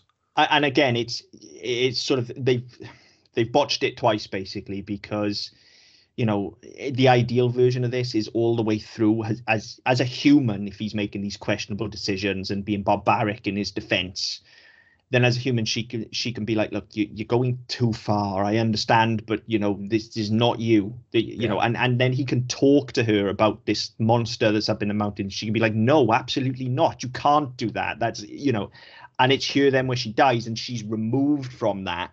Yeah. There he goes, right, okay. So that's the ideal version. But the version that would still work even in this narrative is if, as we said earlier on, if once she discovered what he was, she had challenged him rather than just gone with him, and then here for on her deathbed to say, okay, I was wrong, you were right. And this is the hero version of Dracula, which is what they're going for. I was wrong, you were right. And then he gets empowered that way. So he's not empowered through the fact that he has these magical vampire powers. He's empowered through the fact that the person he loves most in the entire world now believes in him. So he can do this, and it carries him through. It's Adrian with Rocky, essentially, at this point. But they fuck that as well, because she doesn't challenge him all the way through. So there's nothing pushing him to be a better person. So it just absolutely doesn't work. Nor does, as you say, for a number of reasons, the sudden decision to turn the entire village. Also, again, earlier on, it was a Sith kind of deal. Always two there are. Do you know what I mean? It was like he's in the cave, he turns Drac becomes the vampire, he gets freed from the cage. How is there a fucking entire army all of a sudden? Yeah. And how does that affect what's going on with Charles Dance? And how do they all of a sudden not apparently need to wait 3 days? Because they're straight up with fangs and everything. You know, like he's... Well, he was as well. It's just he refused to drink human blood. Drink the blood, yeah. But they clearly went straight on it, yeah. Well, presumably they didn't. No, he didn't give him a choice. He just fucking kill some people. I guess he just didn't give him the speech. I guess it was just Yeah, it's like, here you go. Sometimes someone gets shot in the head before that happens. Yeah, I wish it had been me. Wouldn't have had to sit through this fucking film. Yeah, I mean, it just, none of this really falls apart now. Like, it makes no sense her basically saying to him, okay, go and fuck him up, because she's done it all along. You know, she should be pleading with him at this point on her deathbed, because she supported him all along and she's seen it go wrong and it's led to her death and the son being taken. She should be doing the exact opposite here. Yeah. She should be like, this is enough. Like, you have to stop now. This is enough. Like, people are dying. You just got to let it go. You know, but no, she just instead turns him and goes, go and fuck him up. Okay. Then he sires the vamps. And then, right, he gets to the Emperor, and all of a sudden the magic box of fucking kryptonite is spilled all over the floor. Now, even before that, right? Even before that, so he turns the vamps, and then you get some sort of weather machine where he can conjure storm clouds all of a sudden, so to block the sun out. Yeah. Where the fuck did that come from? And also, why didn't he just do it all along, and he could have won the war in a day? Yeah. Or he didn't even necessarily need to be able to block the sun out. He could have just used his bats to create like a flying sun shield above his head. Yeah. Like a little parasol. Yeah. Just and it moves with him, because they're coordinated. We've established this. Yeah. And again, you know, if somebody shoots a hole through one of them or whatever, just another one comes in, takes the place. So he's fine. Yeah. Totally invincible. But yeah, instead, all of a sudden now, he turns into fucking Storm. So he's got fucking magic weather commanding powers. And he gets to the tent, and there's a box of silver spilled all over the floor. Now, up until this point, silver has burned him. It's been a direct offensive weapon. Silver has burned. Now, for story reasons, it apparently weakens him. Yeah. Because otherwise, it's at this point, the writers and the filmmaker are going, oh shit, hang on, he's in a one-on-one duel. He has super speed, super strength, super senses, and he can kill 5,000 people on his own. Yeah. There's no threat here, is there? Okay, we better put silver all around the place and make him human again. Right. So why did you turn him in the first place? Why not have had this fight before he turns? Yeah. Like, you know, it just, none of it makes fucking sense. Like, he was literally bending swords in half 2 battles ago. Yeah. And now he can't even win a duel. Like, and also, just if this is the case, and he's got silver anyway. Also, how did he know that silver's going to hurt him? Because how the fuck does he know what a vampire is? Yeah. Right. Yes, there's tales that he's become a monster and stuff like that, but that's the point. He was always a monster. He was always putting people on spears, and he was always a bit brutal. So why should this be any different? You've just pissed him off. Yeah. So why have you tipped all the coins over the floor? And why, considering he can fucking command the weather, doesn't he just blow the whole shebang out of the tent? Just back out and just big gust of wind. Or get a bolt of lightning to strike the coins. Fry him. There's kids in there, though, isn't he? True. But you could pick the kid up and leg it first. But no, doing the whole gust of wind thing, the kid's tied down, so it's fine. Oh my God, Mark, you've just send the bats in. You've just hit on the best possible ending for this film here now, where we are. The kid has to die and he has to turn him, doesn't he? Yeah. His actions need to lead to the kid dying. He has to raise the kid, and then the kid is Dracula. Our Dracula, because the kid's telling the story anyway. Yeah. So the kid then becomes our Dracula, the Dracula that we know, because he can carry the family name. Yeah. Right? That's a much better film. That way, better than what we got. That way, we explain how this Dracula is quite heroic, but how the kid is actually not, because he's never really had time to adjust to this world in the first place, and all he's seen his entire life is death. Yeah. So he doesn't understand society. He's been raised in a conclave of vampires rather than going off with a monk. Because presumably what happens here is he's basically fucking off to become a vampire slayer by the end. That's what I take from it. When the monk comes and gets him and, you know, takes him away, he's like, right, that kid's going to hate vampires for the rest of his fucking life. So he's going to learn how to kill them. Yeah. And again, interesting sequel. But no, instead we're going to jump forward 500 years. Well, yeah. I mean, we literally only do that, apparently, because Universal decided this was going to kick off the Monsters universe. You know, but whatever. I actually really like... I like that end scene more than anything else in the film. I think everybody's actually, aside from Let the Games Begin, which is a horrible way to end it, I think everybody's pretty much on point there with their performances. I do too. I think the problem is it doesn't fit with the 80 minutes that's gone before it. Yeah. No, it doesn't. It doesn't. But I mean, even before we get there, just a few more points on that fucking scene in the tent. Like, I talked about the kid going away to be a vampire slayer. Yeah, because Drac goes full vampire in front of his kid, which again goes against everything that he's led us to believe he is so far. Because even earlier on with the kid, he was like, run to your mother, wouldn't even get the sword out in front of him. Yeah. Right? There's no way he's going to go, because it's going to scare the kid to death. Yeah. That seems like it would be the absolute last thing that he would do. Yeah, I mean, given the way that the character has been painted the entire film. Yeah. Yeah, it's just it's like they've gone, oh, right, okay, well, what would be a cool way to end this? Yeah, let's do that. What about the consequences for the character? Fuck it, who cares? Yeah. Exactly. And then I feel like it's actually right at the end here. There is, before we flash forward, even there is one moment where this film actually becomes what I've wanted it to be all along. It's just that we haven't had any of the build up to it. There is a point where they're fighting on the Silver and he's stripped of his powers and stuff like that. And the Emperor's looking him straight in the eyes and thinks he's won. And Dracula just says, "You forget who I am," and then just kills him. And it's like, yes, right. That's what we need to get to. It's not the powers. It's the man. Yeah, and that's what this needed to be. The powers were just this horrible devil's bargain. Yeah. It's the man, and they nailed that in this scene. It's just we don't get all the stuff we need before it to get us to that point. Yeah. And then we flash forward to this final scene. I think it's fucking great, that final scene. I am totally up for seeing Luke Evans kicking around as a modern day Dracula and really, getting to play. The only thing I didn't buy with it is, again, with the character design, they've evolved everything. Obviously, they brought everyone forward to the 21st century. Charles Dance still can't get a fucking manicure. No, but all of a sudden his skin looks relatively normal. I don't understand that. I don't understand how he's out of the cage. Unless that's because he's been feeding for the last 500 years, and now obviously he's looking rejuvenated. But yeah, it's just like they've gone to the thing of he's all suited and booted. He's got his hair slicked back. He's looking looking rejuvenated. But he still looks like he hasn't cut his fucking nails in 500 years.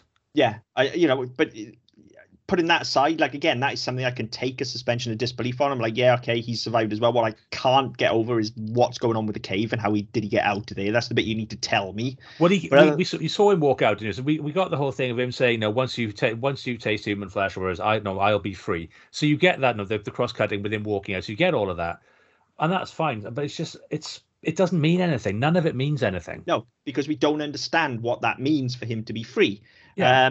But then, we've already seen him turn a whole village as well. Dracula now this is so we've seen this problem become something now that there's no way he can control. Okay, after he's defeating the Turks and got his son, like, those people would have all turned people by now. So this disease is spreading. Okay, it's out of control. So now there's even two ways you can go with this. Like, I'm up for seeing Luke Evans just playing Dracula as we know him, taking the kind of sort of outside of society, slightly predatory but ever so charming kind of monster. I'm totally up for that. But I'm also up following the natural through line of what you've given us in this universe, and it not being our Dracula, but him now basically being Blade. Yeah. Of like, right, okay, I made a fucking mess. Yeah. And I am going to clean this up. And that's the sequel that I think I want out of this now. But we're not going to get either of those. And I get the feeling that's probably where it was going to go. If we were going to do a universe, like, that universe needed heroes as well as villains. And if he's the first one that we're getting in there, I kind of feel like maybe that's where it would have gone. But who knows? We'll never know, because that universe is never going to kick off. So we're never going to know. But I'd be up for either of those, because the second it shifts to modern day, I'm like, yeah, I can see this. These are the right people to be cast in these roles. And Mina improves dramatically as well when she doesn't have to talk like she's got a plum stuck in her fucking mouth. Yeah. Like, she's able to actually, modern dialogue she's fine with. And again, her being reincarnated as Mina Harker, fine, that makes sense. I called it right back at the start. Of course she is. Like, there was no question that was going to happen. And that, even if you want to do the classic Dracula tale, that I don't think it excuses Dracula's actions, but it makes him less of a predator slightly, because you can understand his fascination with Mina rather than him just being, a little bit of a date rapist. You can kind of... I'm sorry, how would you be a little bit of a date rapist? Well, because surely you are or you aren't. Well, no, he doesn't actually take her on a date, does he? But he also doesn't actually rape her. So he's just kind of got that kind of weird predatory thing where, like, the only reason he doesn't use fucking Rohypnol is because it hasn't been invented and because he can hypnotize people.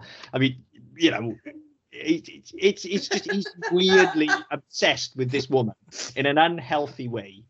And I feel like you could have actually given us, if the sequel had even been told from her point of view, you could have given us something different on that classic tale based on what otherwise is 80 minutes of garbage, but you've at least given us enough of their relationship for us to understand why he would be obsessed with her and why he would stop at nothing to remove all of the obstacles in his way to get her back, because he believes they are destined to be together, even though she's a totally different person now. But you can have that whole sort of long lost lovers kind of thing because he's surviving for an eternity and he's the Highlander and all of that rubbish. So that would have worked as well. Again, that would have panned out better if, when she was dying, she turned on him and she was just like, no, you fucked up and this needs to stop and this isn't the man that I married. Because that would also then, if he's going to meet the reincarnated version, mean that he's got a motivation beyond just like, oh, you're the spitting image of my dead wife. It's a case of, and I need to prove to you that I am not the monster that you died thinking that I was. Yeah, and that's a monster movie. That's an actual monster movie, not a vampire film. That's a real monster movie in that then of like, can he control the beast within him? And that's so much better. Why somebody make that? Like, just do it. Like, I want to watch that now, but I want it with this cast because otherwise it doesn't make sense. Because otherwise the start of that film has to be a recap of this, and we have to have a big exposition dump in the first like 2 minutes of the film. But again, you could literally retell all of this in 2 minutes, so that wouldn't be the worst thing in the world. I'd wager if you retold it properly, you'd probably have more emotional connection to it within 2 minutes as well, because that's all you need for most of the shit that's missing from this. Like I said, make it a song, have it as a flashback, shove it in the middle of Beauty and the Beast. Both films better. And Belle just happens to look like Mina. There you go. Yeah, done. Job done. Yeah. Hit us up, Disney. Like easy. I can't dress this up. I've been as nice to this film as I can be, and I feel like I haven't been very nice. I think this is probably the point where Helen needs to launch her defense. Yeah, because there must be something good in here. Yeah, please. Well, I mean, there's not really, but at least it doesn't pretend that there was going to be anything good. Like, the clue's in the title. It's Dracula Untold. Some stories are untold for a reason, and you need to be aware of that going in, because that was the mistake that I made. And as I walked out of the cinema, I was just like, well, that's on me. And I did say that to my sister, and the guy that was walking out behind us started laughing and was just like, true story. And I was just like, fair. Because the problem, and I'm aware that I am like irrationally against Super Mario Brothers, like that hurt me as a child when I watched it, because I watched that film wanting Super Mario Brothers, and that was not what I got. And it was the very first video game movie that I ever watched, and in a lot of ways, that's the reason the video game movies and me have such a fractured relationship. And I'm like, I wasn't on good terms with vampire movies anyway. Like, I don't really think there's been a good one since The Lost Boys, to be perfectly honest. So Dracula Untold, I was just like, not the story that I was expecting. To be honest, if we were going to go historical Dracula, there was a brilliant documentary that was on like the Sky History Channel that was fucking hilarious, that told that story so much better. And also the way that they just had the shorthand of the steak sequence, like every time somebody pissed off Vlad, they would just show you the steak, greasing it, and then you'd have the split effect, and it was like fucking hilarious. And it got to the stage where it's happening so often, it was a case of conversation, boom, boom, boom, conversation, boom, boom, boom. And I was just like, I almost wanted that in the film, and it never happened. But again, there's a reason the story's untold. So I was like, it didn't lure me in with false advertising. it wanted to be a lot of things, but it was none of those things. But ultimately, it was an untold story of Dracula, because let's face it, the story that they wanted to tell with this film was also untold. So yeah, ticks across the board. Like none of this can really be held against the film. So, they needed to have either leaned in harder. As I said, a few musical numbers goes a long way to making it better. I mean, you got the dancing bats, so why wouldn't exactly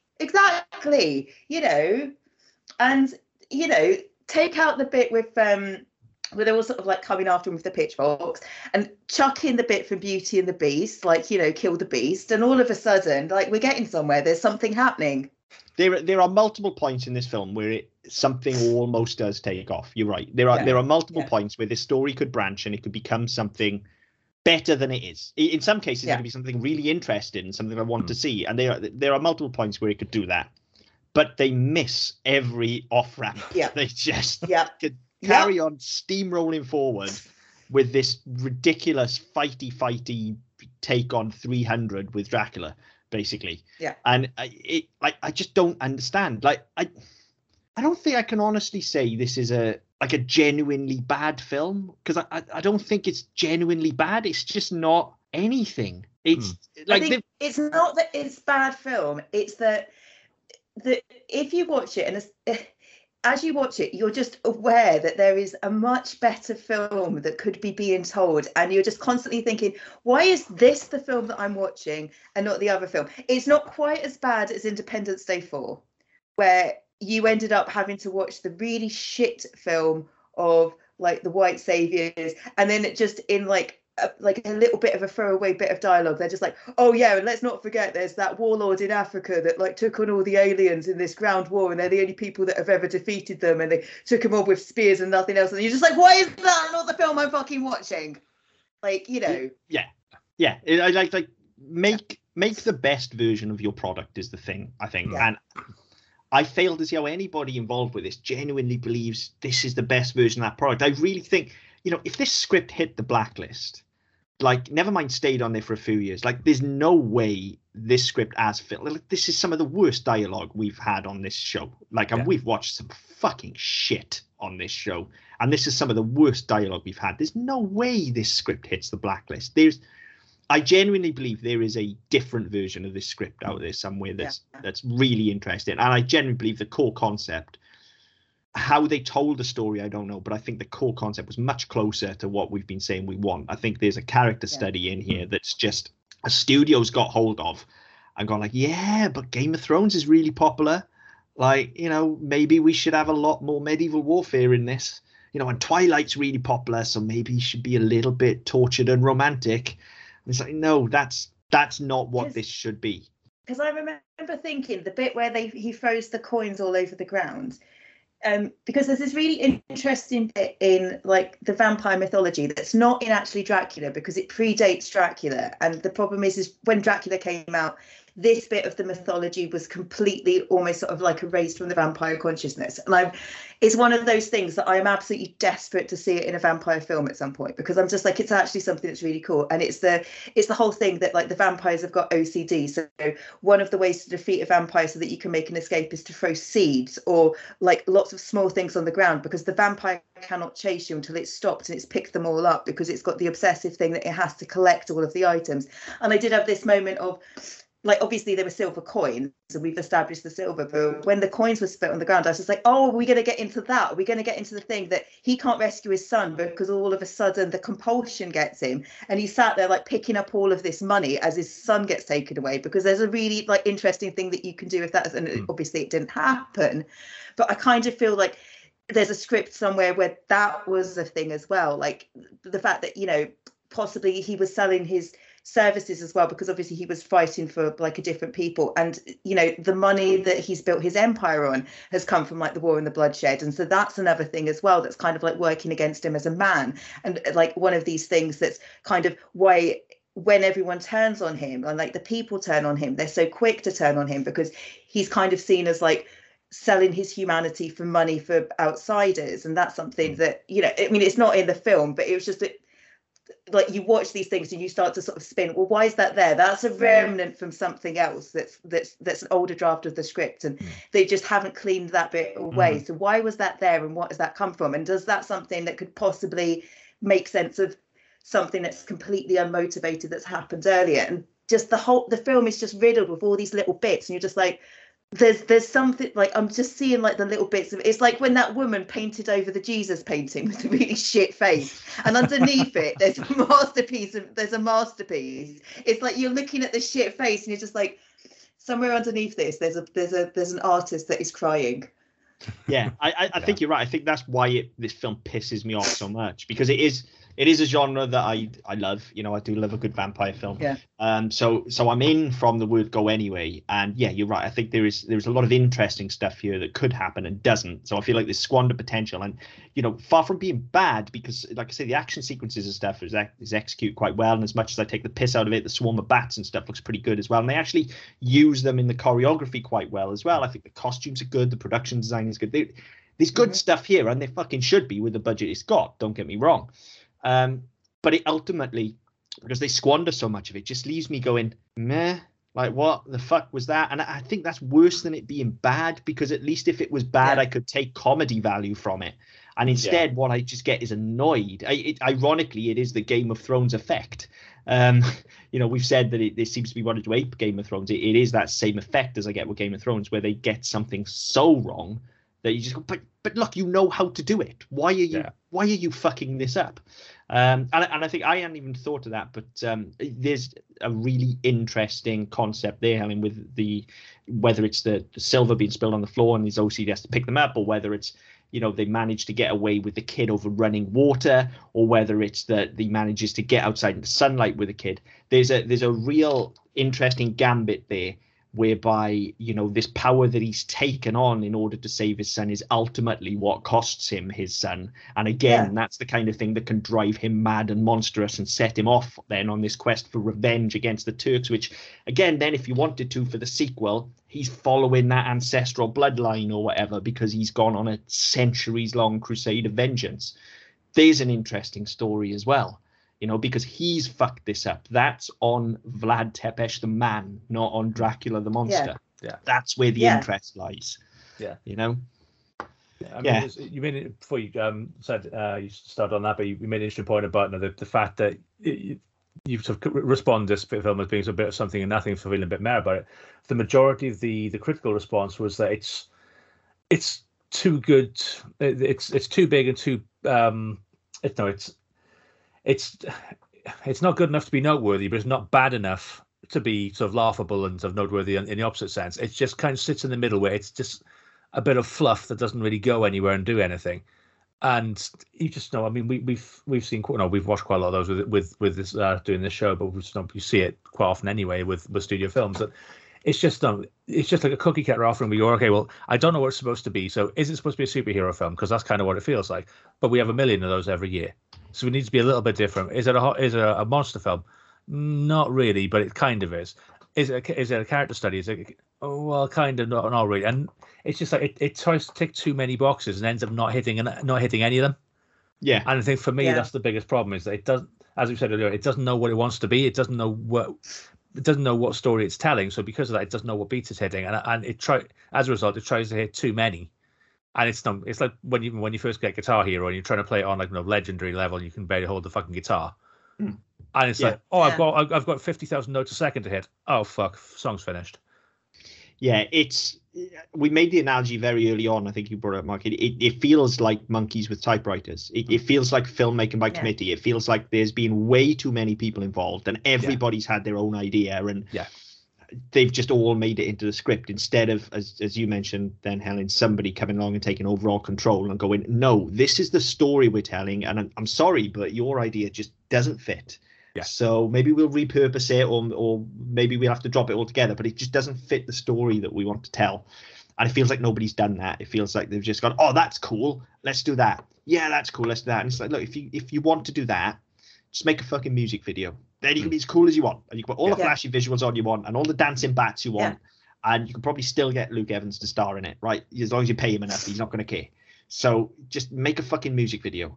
But if you're gonna take a stab at one of the most well-known characters in any form of media, I think, whether you look at the classic literature, or whether you look at the umpteen film adaptations, whether you even look at TV adaptations and things like that, if you're going to take a stab at such a well-loved character, you've got to bring something new, because otherwise, what is the point? Now, they certainly did bring something new, but they also completely missed the mark of the character. Yeah. But then this, I think, is also it's symptomatic of like a wider trend, which is that for whatever reason, like, and it's true not just in like the modern films that we're watching, but also in like literature and the TV shows and everything, there is this almost like everyone shies away from letting a villain be a villain. And it's a case of, oh no, but they've got to be a tragic villain. Oh no, they've got to be a misunderstood villain. Like one of the best things that I've watched, that I know Mark, because the two of us were talking about it constantly, was Hannibal, because they weren't scared to let Hannibal Lecter be an absolute monster villain, charming, revel in it, and that was why he was so compelling. And it's like every other thing that you have these villains, but they always move away from it. Like even you get it even in the superhero films, which should be like super cut and dry villains, and it's a case of you have your villain, oh, but they're misunderstood, and like 4 movies down the line we're giving them a TV spin-off where they're the hero, and it's like I don't understand why Hollywood and the authors and the writers are so scared of villains and actually like having a villain and letting the villain be a villain. Because do you know what, like heroes are great and all, but a hero is nothing without a compelling villain. Like villains are what make your story. Villains are 100% what will sell your narrative and everything else. And there is too much fixation on heroes and trying to make people heroic. And it's a case of nah, fuck that shit. Have a massively compelling villain, invest in your villain, make them a villain. And then you'll find that actually your story will be so much stronger because everything has to fall into place around your villain. And that's the problem. And that's the problem with this is, it's meant to be the story of the creation of a villain, but as you've said, it's a hero's journey. And Charles Dance isn't the villain because he just sits in his cave and is like, Chekhov's cave, now I'm out and in the sunshine, and the Turks, they're not even allowed to be villains. Like there's things that's implied, and if you know the history, you kind of know why he's so anti his son going, but none of that's like explicit. And it's a case of, it's a monster movie about one of the most notorious villains, and there's no fucking villains in it. Yeah, it's ridiculous. That's the problem. Yeah. You're right. That is exactly what it is. This needs to be, like you said, this needs to be Hannibal then. This needs to be why this guy is the way he is, and not excuse it. This is the way this guy is. Again, you're talking about film, see Joker, for instance, as well. It's a Marmite film. Some love it, some hate it. I thought it was magnificent. And again, Taxi Driver, same thing. Doesn't shy away from it. You understand why these people are the way they are, but they make no effort to say, but actually they're wrong. No, they just are there who will they be are. blood. Yeah. There will be blood. Brilliant. Absolutely unrepentant to the end. And do you know what? I loved him for it. Yeah. And again on TV, see, particularly you mentioned superheroes. The first thing that sprang to my mind was the very first season of Daredevil, where we got, it was more about Fisk than it was about Daredevil. And again, we got under that character's skin and understood what made him tick, but he was still a fucking bad dude. They made no attempt to sort of to excuse his actions. He's just a bad dude. We understand why he's doing what he's doing, but he's still going to do it anyway. And that's what this needed to be. Like, Dracula has to do these things. We know he has to do them. He's just doing them for all the wrong reasons in this narrative and doing them in the wrong order. And that's what leaves this just feeling like a meh. If you wanted to make a medieval superhero movie, then do that and don't call it Dracula. Yes, call it whatever the fuck you want. You could. That is a big issue with this film. You could make this exact film and call it anything else. Yeah. Right, and I'd still have issues with it, but I'm not going to be as disappointed as I am by the fact it's called Dracula Untold. Yeah, and I think that's part of the issue is that when we've seen this a lot with properties in general, is that people try to use the property as a selling point. Yes, and they just tack a name onto it. Oh yeah, well it'll kind of shoehorn on, and people will read into it what we need them to. It'll be fine. And actually, you could have the same product and go, right, well, it's not Vlad Tepes, and it's not Dracula. It's some fucking random Eastern European knight fighting the Turks. Yeah, done. Yeah, and that would be fine. It Tepish or something. Like, actually name it after the historical guy. That's because they've drawn so much on the history. Just call it that, and then have it, and and then it's the whole element of the mythology, and everyone turning against him. And you could then almost sort of downplay it, like it's more sort of rumored. And is this true? Is this not? Or is this just part of the mythology that he's putting forward, like the propaganda against the rest of them? And then you can kind of get around it that way. And then it's a case of, well, actually, now you've got something that's really interesting, because is he a hero or is he a villain? Because he is a real person, and we've got these two conflicting accounts. Like, if that's the story you wanted to tell, that would be the way to do it. And again, if you do that, if you flat out call it Tepish, you also have two things you can do there as well. You've got people like us who are going to go in with full knowledge of who Vlad Tepish was and what he inspired. And so, you're going to be looking for those little hints, like, is he or isn't he? And then you've got another crowd of people who go in not knowing this. And then, so if you give us that entire film called Vlad or called Tepish, and you get to the end, and then he turns into a fucking vampire, boom, mic drop, off you go. Yeah. And then the next film is Dracula. Yeah. Because there's going to be those of us that have been waiting for it all film. Again, a la Joker, there's going to be those of us that have been waiting all film that go, yep, round of applause, well done, you pulled that off. And there's going to be people who have no fucking idea what's coming, and it's going to blow their mind. Yeah. But they don't do that either. So there are 1,000,001 better versions of this story out there. Yeah. That's the thing. Yeah. And 1,000,001 better untold versions of this story. We've just hit on a load of them. Like, this shouldn't be fucking difficult. But unfortunately, what we get left with is just this piss-poor script, these awful performances, dreadful CGI tongues, and it's just meh. It's like meh. Yeah, I mean, I think I probably know the answer to this, but I'll start with Helen. Is this better than Mario? Yes. Helen's default position. That's I'm going to make him a mission in life to find something that Helen thinks is worse than Mario. I can tell you that there is actually a Dracula film that's worse than Mario, but it's not this one. It's Dracula 3000, which is the one that's set in space. We nearly did that. With the weeds. Yeah. We originally were going to do that, and then we hit upon this, and I remembered that neither Mark or I had seen it, and you kept saying what it was like. So we got to do that and get Helen in. Yeah, I think didn't Ben recommend that one last year? We have had that in as a suggestion. Yeah, so maybe we'll look at that next Halloween. Maybe, or if not, maybe before that. Don't. It is today. It is the worst film I have ever seen in my life. Right, we have to do it. That's it. We have to do it, and you've got to come on and rewatch it. Like, it's got to be done. It's got to be done. Yeah. Okay. So, Chris, up to you. This is way worse than Mario for me. Look, Mario. My constant barometer on this show. If you put the two in front of me, which am I watching? I'm going to watch Mario 100 times out of 100. If you offer me this or Mario. For all its faults, the Mario Brothers movie is wildly inventive in ways that this just wishes it was. And it also doesn't tell the story that it's supposed to, just like this doesn't. But at least they 100% commit to it, And for that, if I just pretend the Super Mario Brothers movie isn't about Mario, then I actually think it's a really good film. If I pretend this isn't about Dracula, it's still a mediocre superhero film. So for me, Mario's the better film. Yeah, I'm the same. I don't know what I was expecting from this film, but whatever it was, I didn't fucking get it. I just came out. I watched this on, I think it was Sunday night, and I came out of it thinking, right, even when we watch these films and they're fucking atrocious, I generally don't feel like I've wasted 2 hours. I don't getting the chance to sit down in peace and quiet. The kids are in bed. Sit down with a beer and a bucket of popcorn. I think, right, okay, I can watch a film. At this one, I wish I hadn't fucking bothered. It's that fucking bad. So yeah, infinitely worse than Mario for me.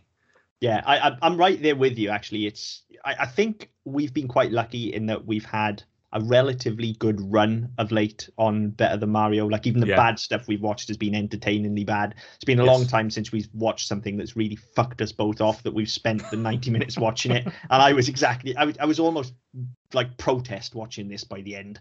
I was like, if in any other world, if I didn't have this podcast, I would have turned this fucking film off. Yeah, but even more so because I paid £2 to rent it. Well, that should have set alarm bells ringing as well. It was $1.99 for a 4K Ultra HD version. I was like, hang on.